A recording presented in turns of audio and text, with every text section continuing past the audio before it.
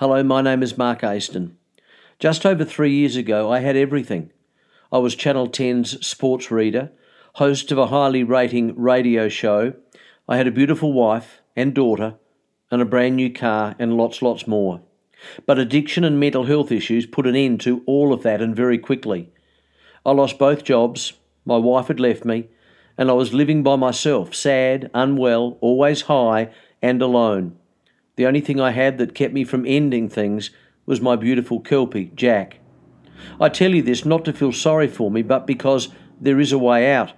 You see, you either continue to wallow or you don't. It's as simple as that. This is how I did it.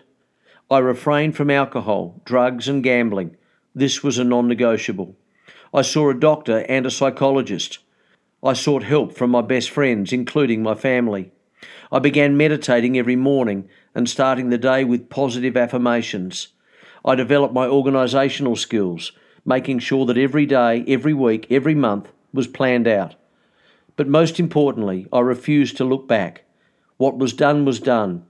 It's a dark hole that I climbed out from, and to look back is dangerous, stupid, and self-destructive.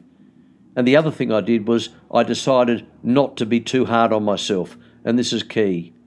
If you're in a dark place right now, you can recover, but it does take courage, honesty, effort, planning, and a shitload of support and heaps of self-belief. But you can do it.